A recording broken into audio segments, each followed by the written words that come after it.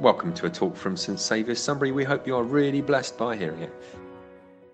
Okay, so this morning we are going to be, in a sense, taking what Roger's been talking about, persistence, like never giving up, carrying on, in the context of prayer. We're going to be looking at that, which is really cool.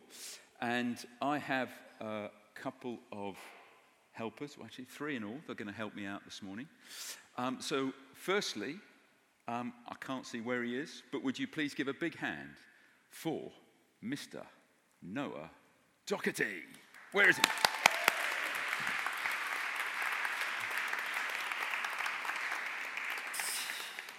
There you go. There's the mic. Are you ready? Yep. They're a very friendly bunch.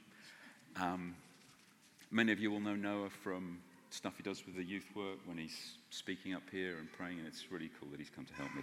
So which bit of scripture are you going to read from us first? So first I'm going to read from Luke 18, verses 1 to 8. And it's about Jesus giving a parable about prayer. So, one day Jesus taught the apostles to keep praying and never stop or lose hope. He shared them this illustration. In a certain town there was a civil judge, a thick-skinned and godless man, who had feared of others' opinions. There was a poor widow in that town who kept pleading the judge, "Grant me justice and protect me against my oppressor."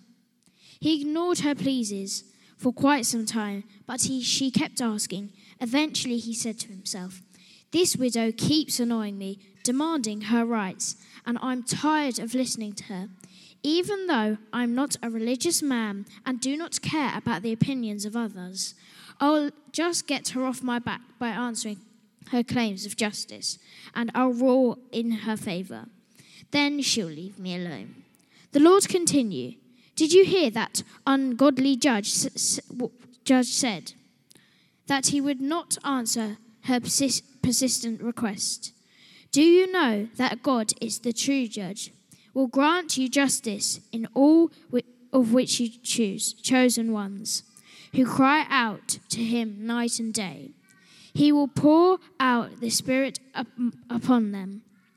He will not delay to answers and give you what you ask for. God will give swift justice to those who don't give up. So be ever praying, ever expecting, just like the widow was with the judge.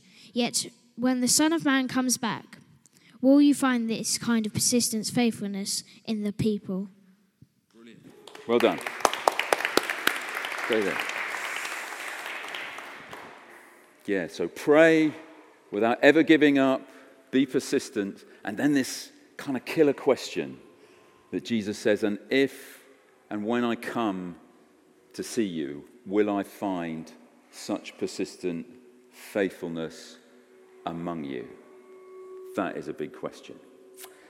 Now, because I want to get good value out of Noah, he's not going away just yet. He's going to read us another passage of scripture, and that's because, just hold your horses, I want to do 2 things this morning.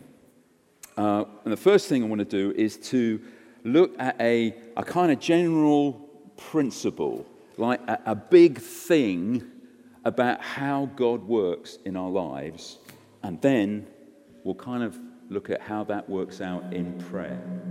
Oh, I've gone loud. I think that's an important point. Okay. General principle about how God works, then persistence in prayer. So which bit are you going to read for us now? I'm going to read Joshua 18. So the allotments of the remaining land. Now the land was under Israelite control. The entire community of Israel gathered at Shiloh and set up the tabernacles. But there were remaining 7 tribes who had not yet allotted their grants of the land. Then Joshua asked them, "How long are you going to wait before taking possessions of the remaining land the Lord God of your ancestors has given to you?" Brilliant. Shall I take the mic? Yep. Don't go away, though. Noah's work is not yet finished. You just stand there. Okay, panic. Right. My second helper, the youth policy of St Saviour's, the evergreen, the inspirational, Mr. Jim Devine.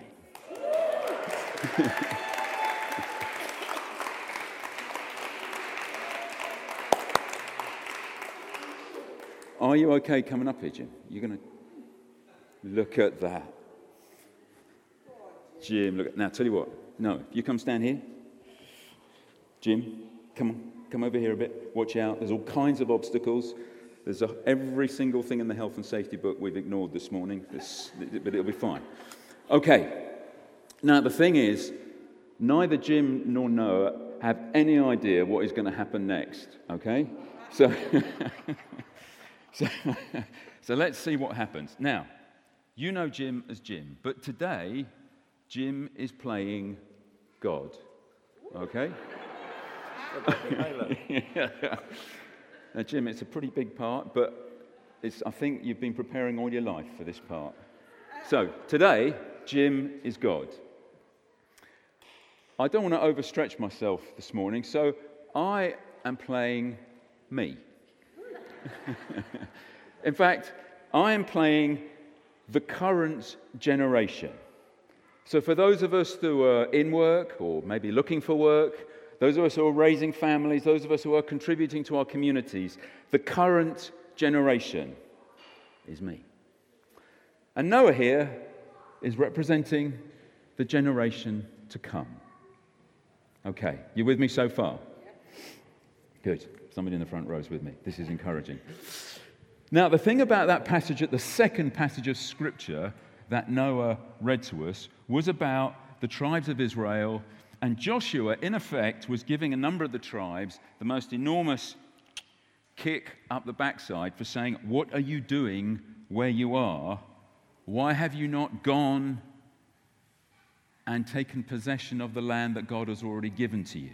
So there's a fundamental principle here at work, which is that God goes ahead of us to conquer, some translations use it, or to give us that which is in his will and his purpose for us. If you think about it, the way Jesus taught us to pray was, our Father in heaven, your will be done, your kingdom come. So God goes ahead of us to conquer the territory, the things in our lives that he wants us to have. So Jim, if you could take a smart turn to the left, and if you can avoid any trips, just take 2 or 3 good steps to the left. Maybe one more. Excellent. God has gone before us to take possession of the land that he's got for us. Now, the land in the passage from Joshua that Noah read to us, that was land. But it could be anything in our lives, the thing that Roger has talked about, whether it's physical health, whether it's healing, whether it's a job, whether it's a home, whatever it is in your life that God has got for you, God has gone ahead of us, and he has determined that it will be yours and mine, if it's his will and his purpose. But you will have observed something. You will have observed that Jim, God, is over there, and I am here, which simply reflects the fact that just because God has willed it, just because it is what he has conquered for us, does not necessarily mean it will happen. Because I am still here, and God is over there. And what that passage from Joshua reminds us is, we, the current generation, we have to take possession of the land which God has given us. So I need to go and join Jim, God, where he is. I need to take possession.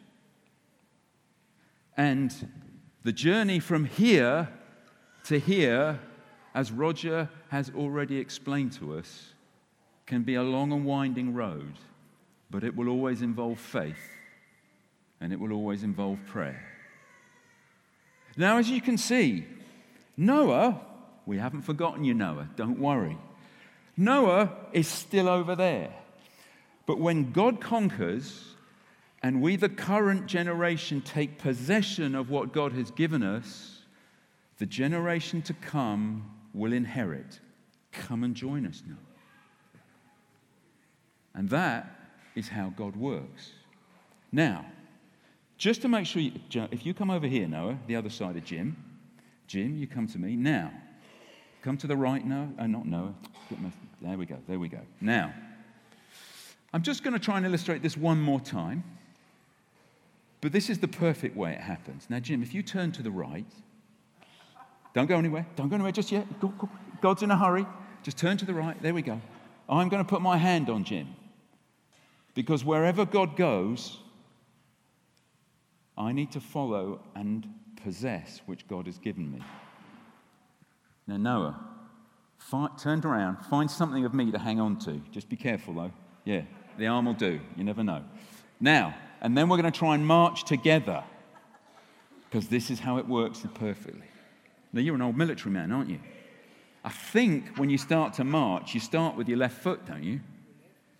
So on the count of 3, we're going to march. And Jim, start with your left foot. If we end up in a heap, are you ready? 3, 2, 1, off we go. Look at that. God conquers, we take possession, and there we are. Don't go away just yet. Noah, just take a step to the left. There you go. You've got to work people hard when they're taking the trouble to come up here. There's a sting in the tail of this, though, which I think you know, but it's worth us reminding ourselves about. God conquers. He goes ahead of us to determine in His will what He's got for us. But if we, the current generation,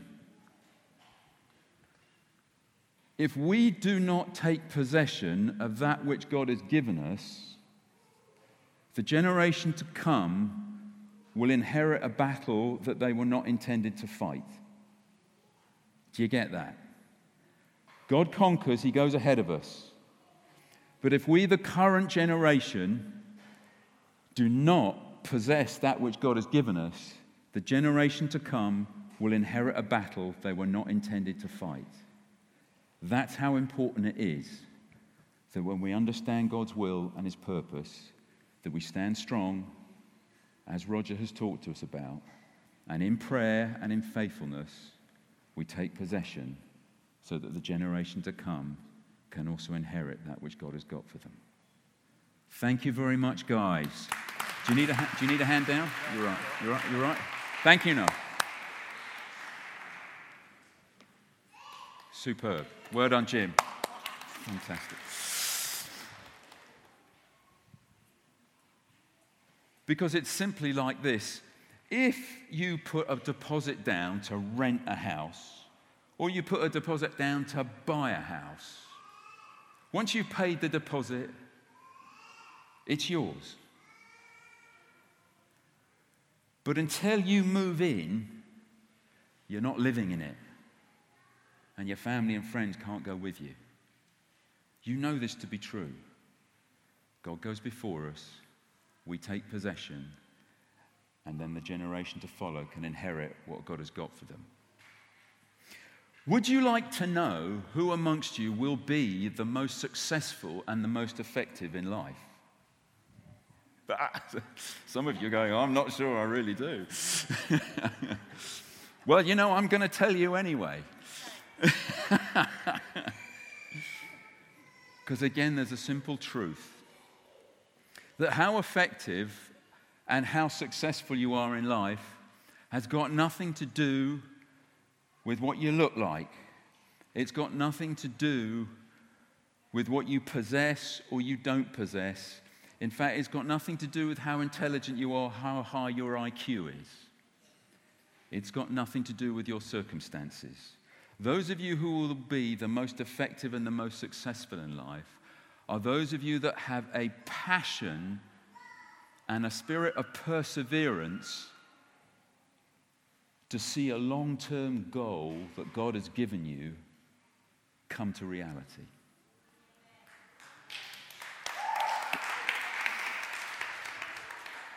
If you have a passion and a perseverance to see a long-term goal that God has given you come to reality, and you never lose sight of that, those are always the most effective people in life. But you know this to be true I mean, has anybody here ever taken an exam in their lives?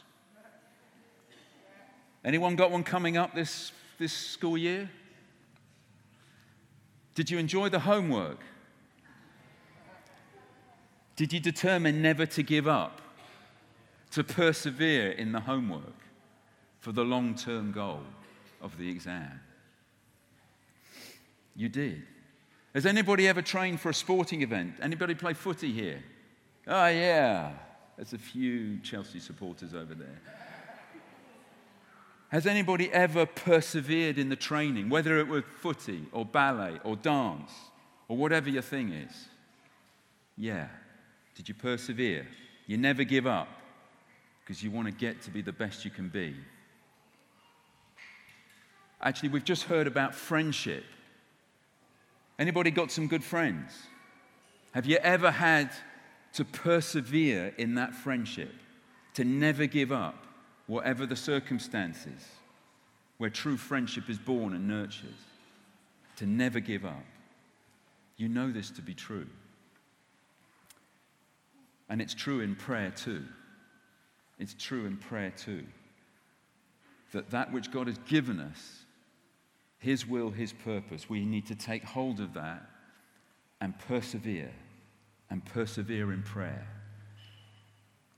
And do you know how long you pray for?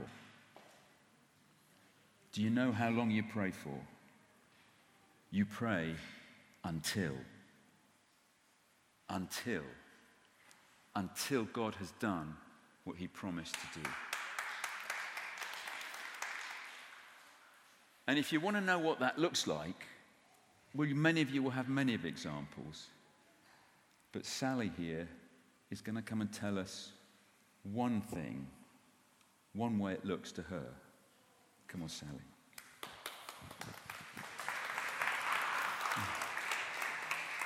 There you go. Right, to be perfectly honest, I haven't really practiced this. I felt God say, just open your mouth and see what comes out. So here goes. Not to sidetrack from what Guy said, but I'm someone who really struggles with what a loving father is, and is God safe, and does He really care? And I'm still working with that after 40 years of being a Christian. I think I was born with fear in my DNA, so I battle with that too. However, faith says that's all a lie, so keep on keeping on, believing what it says in the Word, even though your body and your mind tells you something else. So I was privileged through a lot of fear in my childhood to marry my husband over here. He's a very gracious man and has put up with a lot over the years. 2 beautiful children, which I never thought I'd ever have. Life was great. I was in control. You know, we came to church from birth. But in there, so everything was fine. I had a great time until they hit the teenage years, when they started to think, there's another world out there. I think I want to go and have a look. My daughter, Charlotte, who's 29 now, at 14, found a nightclub she could go to in Woking, and nightclubbed through all her teenage years, her university years, and carried on raving till she was about 25. She only told me 3 weeks ago that she did drugs as well. I nearly fell off my chair. I didn't think my kids did things like that. I still can't believe it, but that's what she did. She said it's what people do to have fun. It's not, they don't do it every day, but they go raving, and that's what they do. A lot of alcohol, all that sort of stuff. Used to go out clubbing. I used to wake up in the night, fear, terrible fear. Where is she? Is she going to come home safe? Our son went off to university. He told me, yeah, he did drugs and all sorts of things. He was baptised here at 13, but somewhere in his teenage years decided he wanted to have a look at life. Charlotte was in Ibiza partying when he was baptised, nowhere around to support him. Anyway, off he went, doing what he did. I used to pray. How do you pray? What is prayer? Why do we do it? But we do. Pray without ceasing. What did that look like for me? God, keep them safe. Please bring them home. Protect them from irreversible choices. May they become disillusioned with the world. All sorts of prayers. Then one day, I found a little book, which I've had 25 years, but most people will have heard of this, The Prayer of Jabez. about praying blessings, about not so much, please do this, please do that. So I started to pray, God, may they be all you destined them to be. I don't know what that looks like. I just thought that was keep them safe, bring them home, get them married, nice job, all the rest of it. Anyway, some of you would have heard a little bit this, what I'm going to say now. Matthew came back from university. He didn't tell me this, but he started to feel troubled about his hedonistic lifestyle. Apparently he came to see Ron, who I don't think he even knew you, did he? But he got hold of you somehow. Came to see Ron. Apparently they prayed together because he felt troubled about his lifestyle and where he was going. And I think Ron prayed with him that, he's trying to hang on to an old life. So he came home. He was planning to move to London to carry on uni life up there. He started going to church. God did something in his heart miraculously, because he came up to me a few months later and said, Mum, I've got something to tell you. Oh, yeah, what does that mean? I think God's telling me to go to Bible college. So off he goes to Bible college, gets a sabbatical from his job. He's a software engineer, so, good job, good salary, but they honoured him and gave him a sabbatical. So off he goes. Somewhere during that time he gets glandular fever and post-viral fatigue, which he still suffers with. He went back to work but didn't feel that's where God would have him be, so he's now resigned from his job after much prayer, talking to his pastor and his mentor at Bible college, and he's now no money, living by faith, resigned from his job and gone back to Bible college. Last night I said to him, how's it going? He said, well, God's talking to me, revealing a lot to me, and I'm thinking, really? This is incredible that you're having this experience, because it's not mine, I can assure you. He's teaching me about overcoming my health issues, about not reveling in the problem, about enjoying what I can enjoy while I'm on the way to where I'm going. So he's really overcoming and dealing with his own challenges. And that's where he's at. Charlotte, at 25, an old friend rang her up and said, let's go to church. So she went back to church. I'm thinking, this is my daughter, what is she doing? She's normally in bed on a Sunday morning, recovering from the night before. So she started going back to church. God's grabbed her heart. She got baptized 6 weeks ago. And the amazing thing is, all her school friends who aren't Christians, who respect the fact that she used to go to raves on drugs and all the rest of it, and she's not anymore, can see a big change in her life. And they were there watching her baptized, and they were really, cheering her on, and they have really no understanding of what she was doing. So she said to me this morning, I don't regret what I did, Mum. I'm thankful that God kept me safe, but my friends can relate and see a change in me, and the same thing with Matt. So my dining room table now is littered with books, Bibles, not my Bibles, not my books, her stuff. That she hardly watches any telly. God is grabbing her heart too. So all I would say is to you parents out there whose kids aren't in church, I've been there, I've sat there and thought, it's not fair. Some people's kids are still in church, mine aren't. What is it? Why? It's not fair. I haven't done anything different. But just keep on praying and don't give up. Yeah, bless you. Bless you.